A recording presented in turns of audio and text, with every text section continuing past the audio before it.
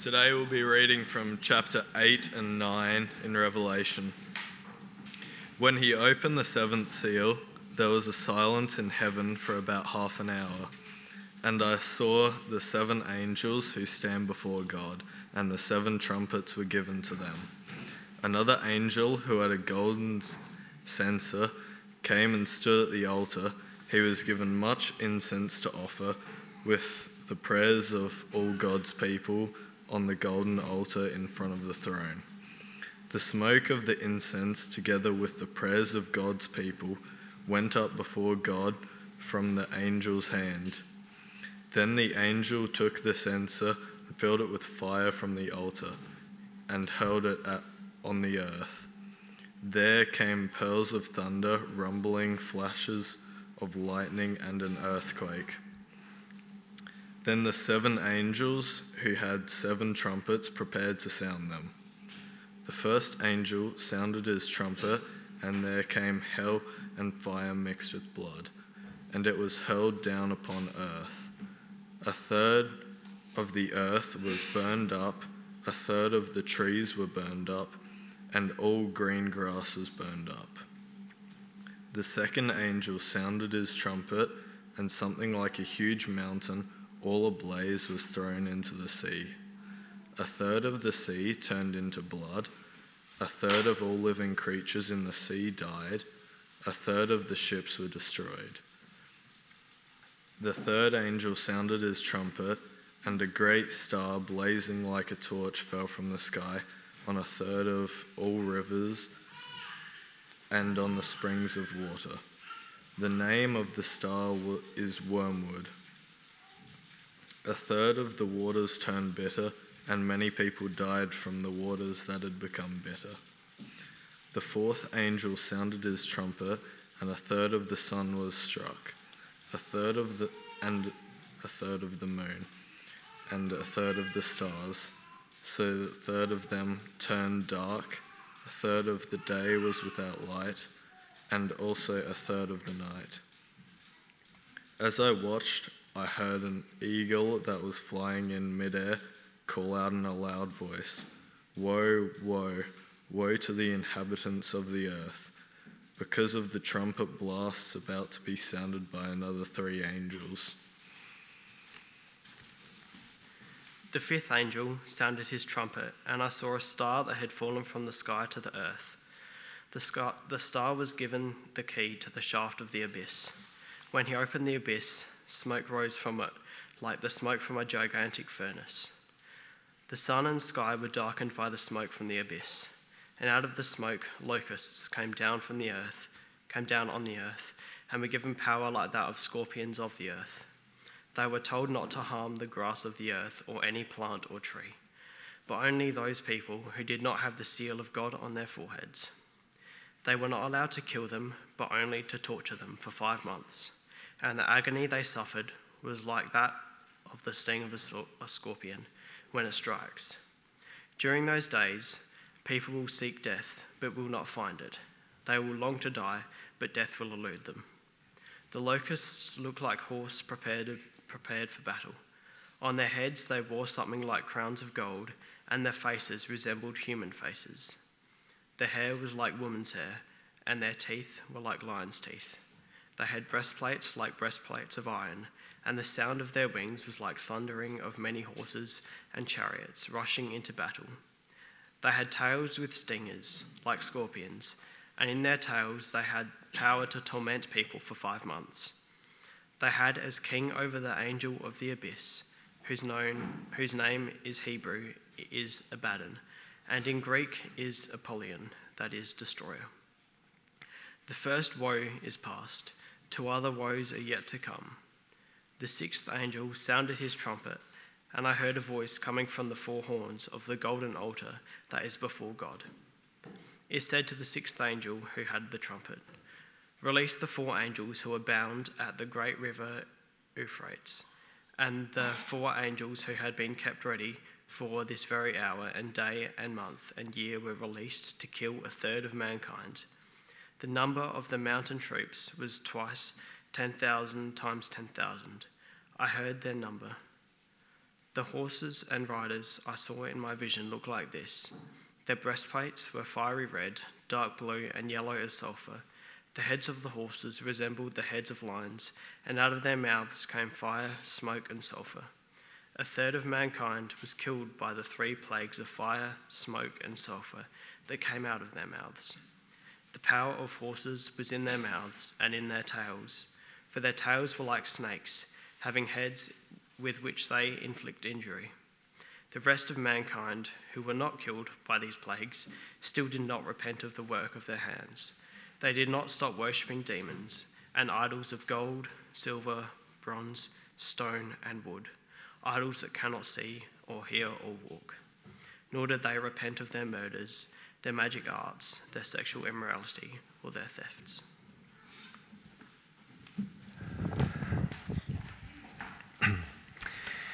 Thank you, Noah and Shannon. Well, we read a passage like that and we don't know what to make of it, do we? But that's not so strange when you think about it. We look at the world around us and we don't know what to make of it. In the last year, we have had tropical cyclones Freddie and Gabriel hitting Australia and New Zealand. There was that devastating earthquake in Turkey, Syria. There have been flooding in Brazil and Pakistan, to the extent that 1/3 of Pakistan was underwater. There have been drought and famine in Ethiopia. And we have had, of course, although we're blind to it, Australia's deadliest national disaster, COVID. 7,000 killed, more killed than from the Spanish flu at the end of the First World War. And when you look at tallies, this is a mild year compared to the 2 previously, where we had ravages of fire and flood. Have you ever wondered what on earth God is doing that the world is in such a chaotic mess? To those natural disasters, of course, we could add what we see and hear, if you've got your ears attuned, that Christians around the world are going through tremendous persecution. So, for example, just on Thursday, on the webpage for Barnabas Aid, this was their prayer point. Clement and Christiana Ukator and their younger daughter Duyam, aged 17, were killed in a raid on their family farm in Benue State, Nigeria, by suspected Fulani extremists. The older daughter of this Christian family, who is named Blessing, survived but suffered multiple machete wounds. Please pray that Blessing, aged 20, who at the time of writing was in a serious condition in hospital, will make a full recovery. What is God doing in the world that our world suffers so much chaos and mess, Christians included?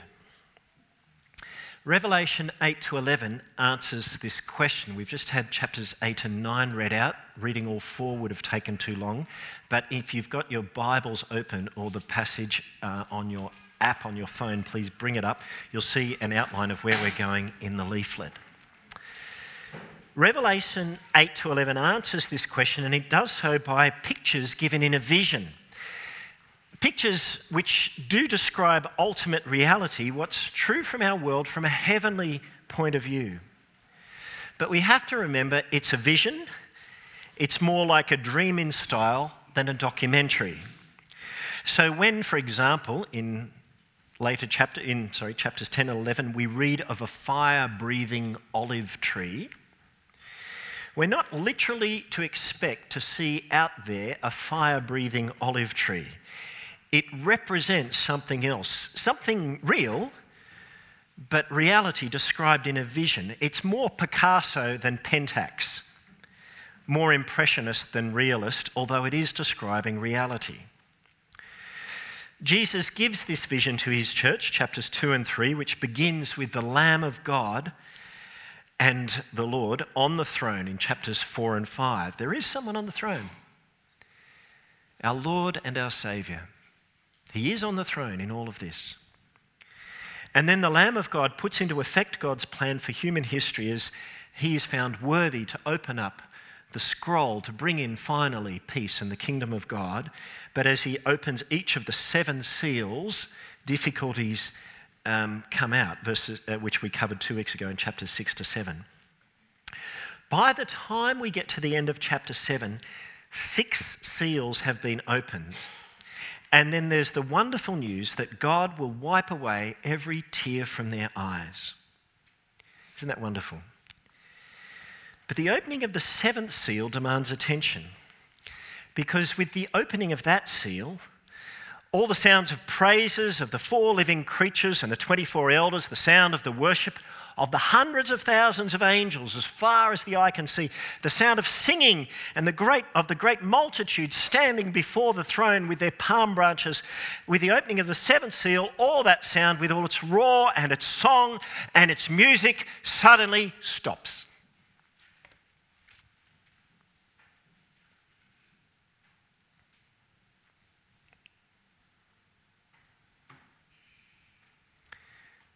There is silence in heaven for half an hour.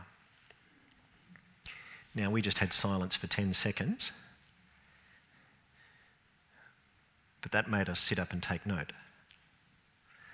Well, after all the noise of millions of voices in heaven, there is silence for half an hour, meaning we need to sit up and take note of what's next. 7 angels stand before God, and they are given 7 trumpets. Now, trumpets, of course, you expect to be blown. Will they announce good news? We hope so, because verse 3, now there's another angel standing at the altar, and he's given incense to offer with the prayers of the saints. So as the smoke of the incense and the prayers of the saints rise up from the altar before God's throne, we think, now God's going to answer our prayers. And that'll be great, won't it? Well, verse 5, I want you to see, in direct response to those prayers, as a direct answer to them, the angel took the censer, filled it with fire from the altar, and then hurled it on the earth, and there came peals of thunder, rumblings, flashings of lightning, and an earthquake. The judgment of God poured out on the earth in answer to the prayers of the saints. The 7 angels blowing their 7 trumpets. What is God doing in the world that our world is in so much chaos? Here's an answer we didn't expect. He's answering our prayers. We never realised prayer was so dangerous. But, as we'll see, there's method in the madness, there's control in the chaos, there's purpose in the pandemonium. And here it is. Thank you. Chapter 8, God is judging the world so that chapter 9, people will repent when, chapter 10, they hear the gospel, chapter 11, through the church's witness to Christ before the great day of judgment. That's the main message of these chapters. Don't despair if you haven't swallowed all of that. The message builds as the trumpets are blown, and hang on to your hats because here they come. When the first angel sounds his trumpet, verse 7, there comes hail and fire mixed with blood hurled down on the earth. 1/3 of the earth is burnt up along with 1/3 of the trees and 1/3 of the green grass. This isn't the final judgment. Most is spared, but there is still judgment that falls. The second angel sounds his trumpet, verse 8, and a huge blazing mountain is thrown into the sea, turning 1/3 of the sea to blood and destroying 1/3 of all that is in it or on the sea. The third angel sounds his trumpet in verse 9, and a great star, blazing like a torch, falls on 1/3 of the rivers and the springs of water, ruining 1/3 of the water so that many people die. As each of these judgments comes, the capacity for human beings to feed themselves is being eroded. The fourth angel sounds his trumpet, and if things hadn't got bad enough, 1/3 of the sun, moon and stars are struck. This is cosmic, so that 1/3 of them turn dark, leaving our world deprived of 1/3 of its light. What is being described here in picture form is God's judgment on the natural world. From the perspective of heaven, natural disasters which we see and experience now are none other than God's judgment on the world. Now, let me just insert something, because on the way in someone asked me about this, and they said, I find this difficult to accept. If you look at the Bible's overall storyline, we are not in Eden and we're not in heaven. We are outside of Eden and heaven hasn't come. We are in a time and a world that is under the curse of God, where we suffer God's judgment. So this accords with the broad arc of the Bible story. You go to somewhere like Romans chapter 1 verse 18, the wrath of God is being revealed, present tense, is being revealed against the godlessness and wickedness of men who suppress the truth by their wickedness. You go to somewhere like Luke 13, where Jesus is asked about a random disaster that happened when a tower in the town of Siloam falls and squashes people flat. Were these people more guilty than the others that they came under, they died in this way? Jesus says, no, but unless you repent, you too will perish. In other words, here's the message from disasters. It's a warning sign. It's a temporary warning given to others, the survivors. Okay. This is God's judgment on the natural world. Now, put up your hand if you've lived through a natural disaster. We're pretty safe in South Australia, right? Narelle and I never thought we would live through this until we did. In 1994-95, driving through the flames and the fire, the bushfires that just burnt the whole coast and Sydney. It's pretty terrifying. Living through flood or cyclone. Trumpets 1-4 tell us that the reason why our world is in chaos is because God is judging it. It's not the final judgment, only 1/3 of things are destroyed. God's judgment experienced now is only partial, but it's still God's judgment. At present, God is holding off final judgment. Why? Because he's showing mercy. It's a severe mercy. 1/3 is destroyed, but it's mercy nonetheless because 2/3 is spared. Now that begs a question in our minds. What is God doing? What is his purpose in doing this? I mean, why not suspend all judgment until the final day of judgment, or why not bring that day forward instead of doing both? Well, the next point, God is judging the world now so that people will repent. Because it's people whom God is really targeting.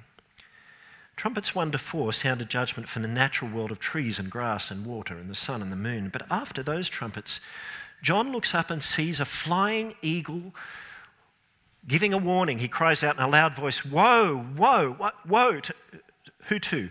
To the inhabitants of the earth, because of the trumpet blast that are about to be sounded by the other 3 angels.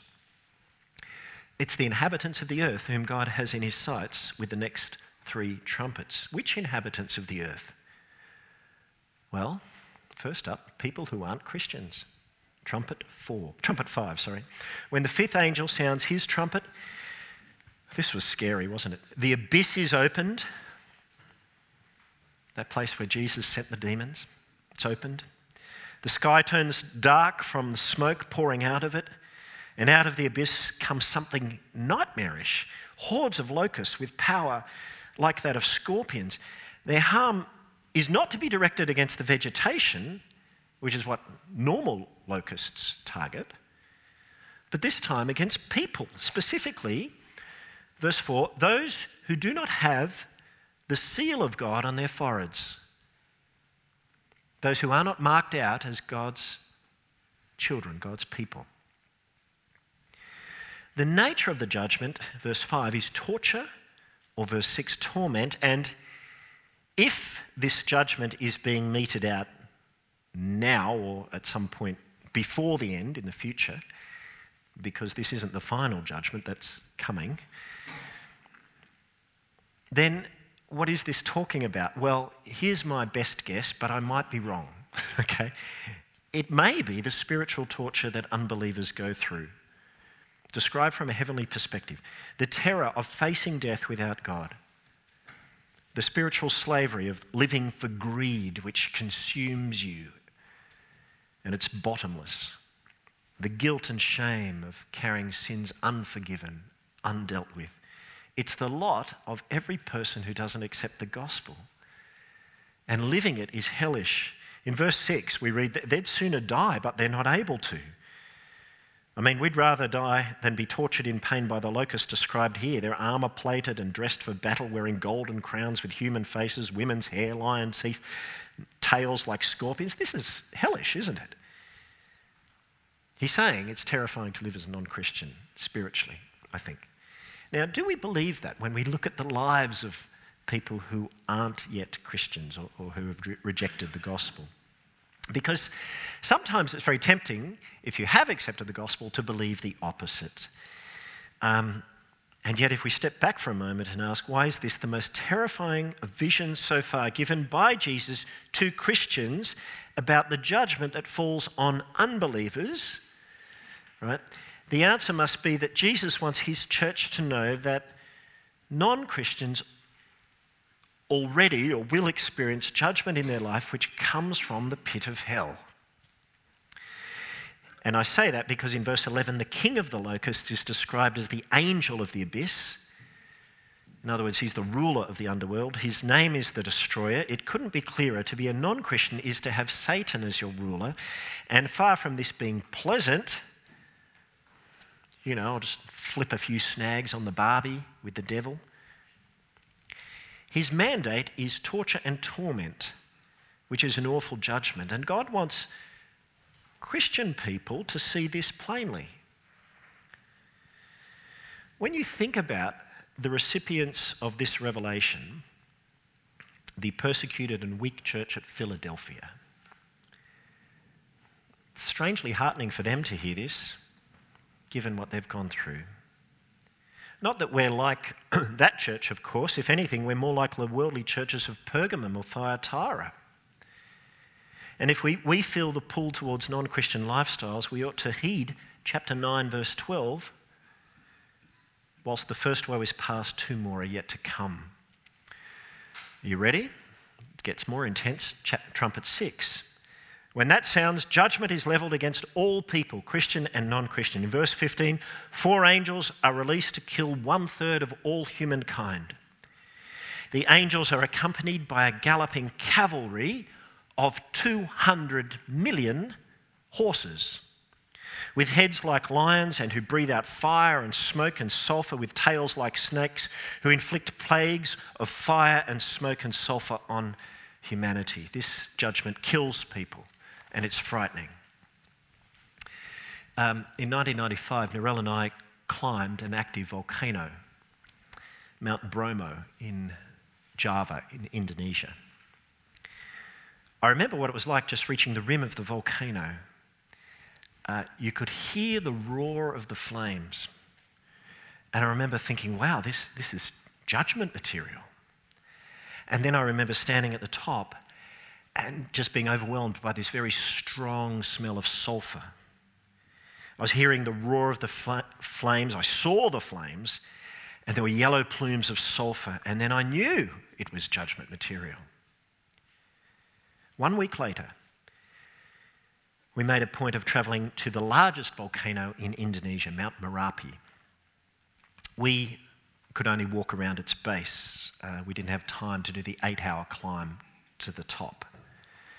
We had something to eat at the little village down there, and a lady cooked us a chicken satay. We paid for it.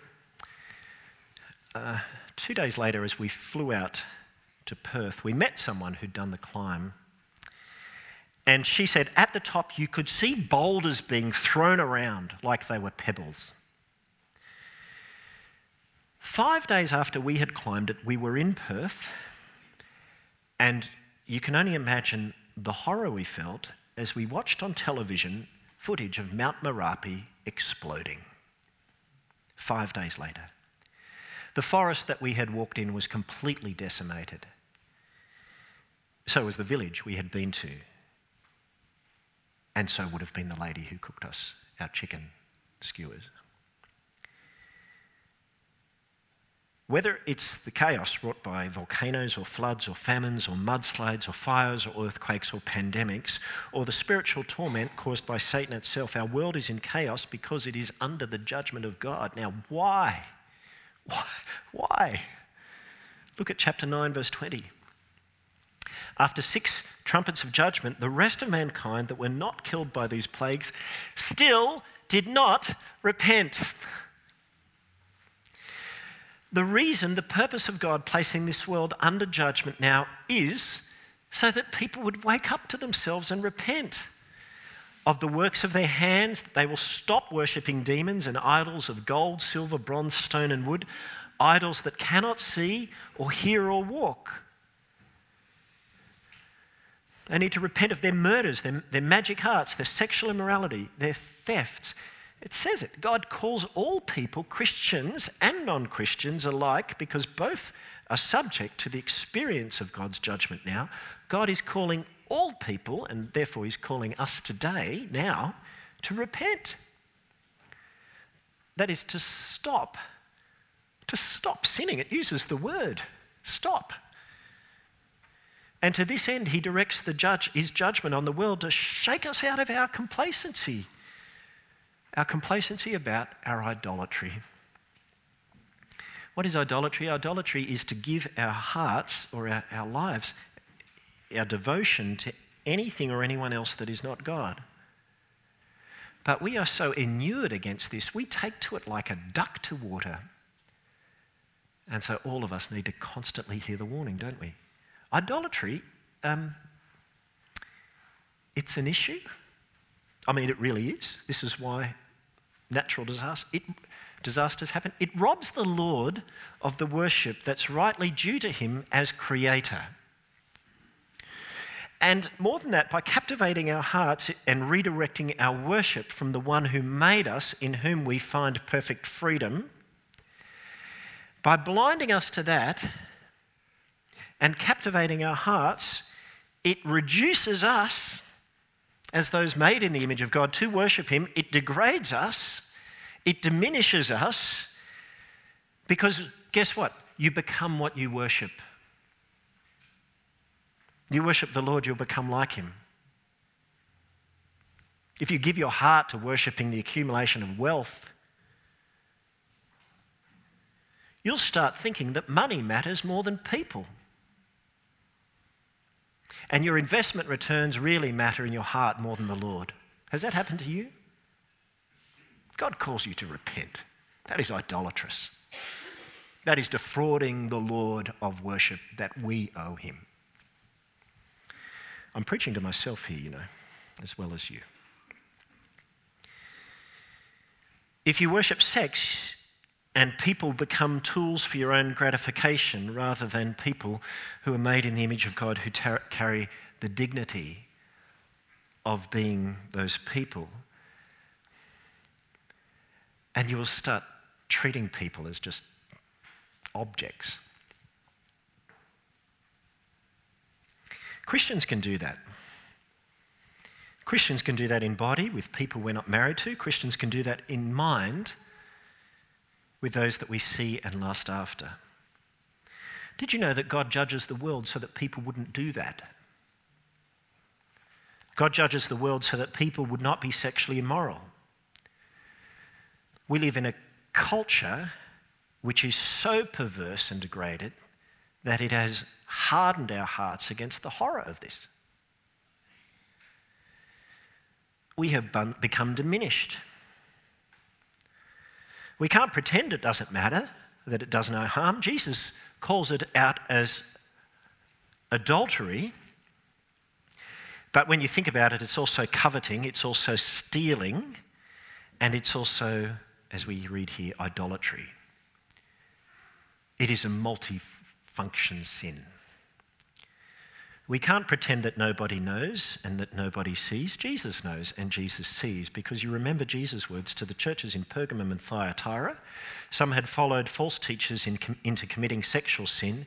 Jesus gives them time to repent, and to those that don't, he says, I will strike them dead. And then all the churches will know that I am he who searches hearts and minds. So the great truth of chapters 8 and 9 is that God judges the world so that people would repent. The great tragedy of chapters 8 and 9 is that judgment alone is not enough to make us repent. Look at chapter 9, verse 20. After 6 trumpets of judgment, the rest of mankind that were not killed by these plagues still did not repent. we are so hardened and sin is so deceptive that no amount of natural disasters or spiritual torment will make someone turn to God. Well, if they won't make someone turn to God, what will? The Word of God will, the gospel will.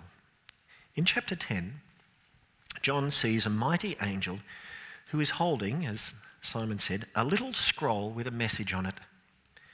And the way the scene is described, the angel looks like Jesus himself about to come in final judgment. This is an awesome figure.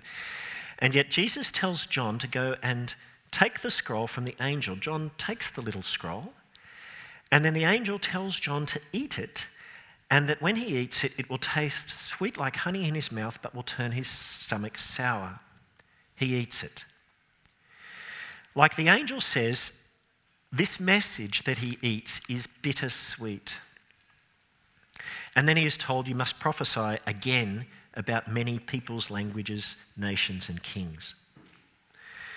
Thus far in the vision, we are on the threshold of Judgment Day between trumpets 6 and 7.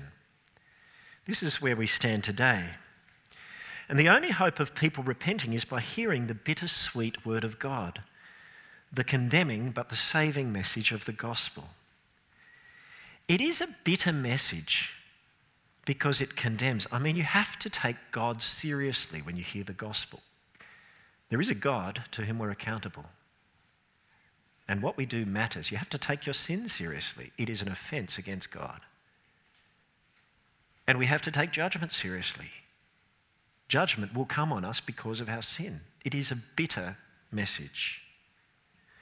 But it is also at the same time a sweet message. The gospel speaks to us of being saved from judgment, of being reconciled back to your Creator because of the Lamb who's on the throne, who was slain, who with his blood purchased people from every tribe and language and people and nation to be holy and to be priests before him. The gospel, in other words, speaks of restoration, of God washing us clean of our sin, of having us stand, not shrink, not cower, but stand before him. Christ makes us to be a kingdom and priests to serve God. The gospel speaks of a new world, of new heavens and new earth, of the end of hunger and thirst, with the Lamb who is at the centre of the throne being our shepherd, who will lead us to springs of living water, where God will wipe away every tear from our eyes. Friends, when someone experiences the judgment of God and then it's made sense of through the gospel message being explained, and then they realise, oh, I hadn't realised before. Now I see, I am naturally under the judgment of God, but Jesus has come, to forge a way out. It's only then can someone come to God in repentance. Now that would be a good place to shut our Bibles today, wouldn't it? At the end of chapter 10, but there's one more trumpet and one more chapter to remind us everything is not rosy yet. The church must witness to Christ, but yet when Judgment Day arrives, it will be rosy. And that will be good news. So in the first half of chapter 11, we see that the way that the world is to hear the gospel is through us, through the church, which must witness to Christ. Every member is safe within God's eternal plan. John is told to count them. It's described here as the people of God in the temple of God. The church is required to witness to Christ. In verse 3, we're told that 2 witnesses will be given power to prophesy, just as John was to prophesy at the end of chapter 10 with the bittersweet news of the gospel. These witnesses, I think, are the church because they are also lampstands. In chapter 1, verse 20, we read that the lampstands are the churches. Now, they could be 2 future figures who are just very prominent witnesses, but they will say only that which the rest of the church has already been saying. So I'm not sure if they're specific figures or representative, but they are in accordance with the church's witness. We know that they will be opposed by people, having to prophesy for the same length of time that the church will be opposed by the Gentiles in verse 2. We know that the witness will be powerful, with similar impact as of Moses or Elijah. And in all these respects, the church must witness to Christ. But the witness goes deeper still in terms of not just the content of what we're saying, but our experience. Because just as Christ was destroyed, and just as his death was gloated over before he rose again, so also will be the experience of Christ's people, the witnesses. In verse 7, a beast comes up from the abyss. The beast we know as Satan, who will attack the witnesses and kill them. In verse 9, people from every tribe and language and people and nation will gloat over their death and will celebrate because the witness had tormented them with their witness. And people from around the world will give each other presents because the church's witness has been silenced. It's kind of like an evil, perverse Christmas day, isn't it? Hooray, hooray. Here's some presents to celebrate that Christ's witnesses are dead. But then we're told after 3.5 days, the breath of life will enter them and they will stand up before being raised up to heaven in a cloud. Very similar, isn't it, to what Jesus himself went through. So Jesus and his witnesses are identified not just in the content of their message, but also in their shared experience. It's what Jesus said to the church of Smyrna, wasn't it? Do not be afraid of what you're about to suffer. The devil will put some of you in prison to test you, and you will suffer persecution for 10 days. Be faithful even to the point of death, and I will give you the crown of life. And that is, in fact, what happens when the last trumpet is blown. When the seventh angel sounds his trumpet, loud voices peal out from heaven saying, the kingdom of the world has become the kingdom of our Lord and his Christ, and he will reign forever and ever. There you go. All opposition has now been overthrown. And the 24 elders who were seated on the thrones before God fell on their faces and worshipped God, saying, we give thanks to you, Lord God Almighty, the one who is and who was, because you have taken your great power and you have begun to reign. How so? Well, the nations were angry, and your wrath has come. The time for judging the dead and for rewarding your servants, the prophets, and your saints, and those who reverence your name, both small and great, and for destroying those who destroy the earth. Joy, because judgment day has arrived. It may not have occurred to you that this will be a great moment for you if you are one of Christ's people. Because regardless of what we think now about that day, on that day we're told here we will actually worship God because of his judgment. It says it that we will. Because finally we will see things from heaven's perspective. What's your perspective now on the judgment of God? God is judging the world now so that people will repent by hearing the bittersweet gospel through the witness of the church before the final great day. Well, in all of this, in these trumpets, God has given us confidence amidst the chaos. Let me just finish with 3 things. First of all, when we live through the judgment of God now, we ought to repent of our sins and know that that's what God's urging us to do. And urging others to do, but only through the proclamation of the bittersweet gospel. Now, when we share the gospel, we have to include both parts. If you only include the sweet part and say, Jesus loves you, he died for you to be forgiven. If that's all you say, you rob that of content, because why do you need to be forgiven? Why would it matter that God love you? I mean, isn't that just automatic? People will think it is. You actually diminish the sweetness if you don't include the sour. Okay, and in the end, by diminishing the sweetness, you give a message that frankly is bland and tasteless. And who wants to swallow something like that? Which means, of course, we have to find ways to talk to people about the judgment of God. Finally, we must expect that as we witness to Christ in our words, we will witness to Christ in our experience too. There will be attack by Satan. For some people, some Christians in the world, there will be death. But after that, there will be resurrection. There will be glory. And that will be a great day. Father, as we swallow this and try and digest it, which is such a difficult but glorious but hard message, give us ears to hear. Give us soft hearts. And Father, have mercy on us. And if any of us are toying with sin we know we should be leaving behind, we confess it to you now.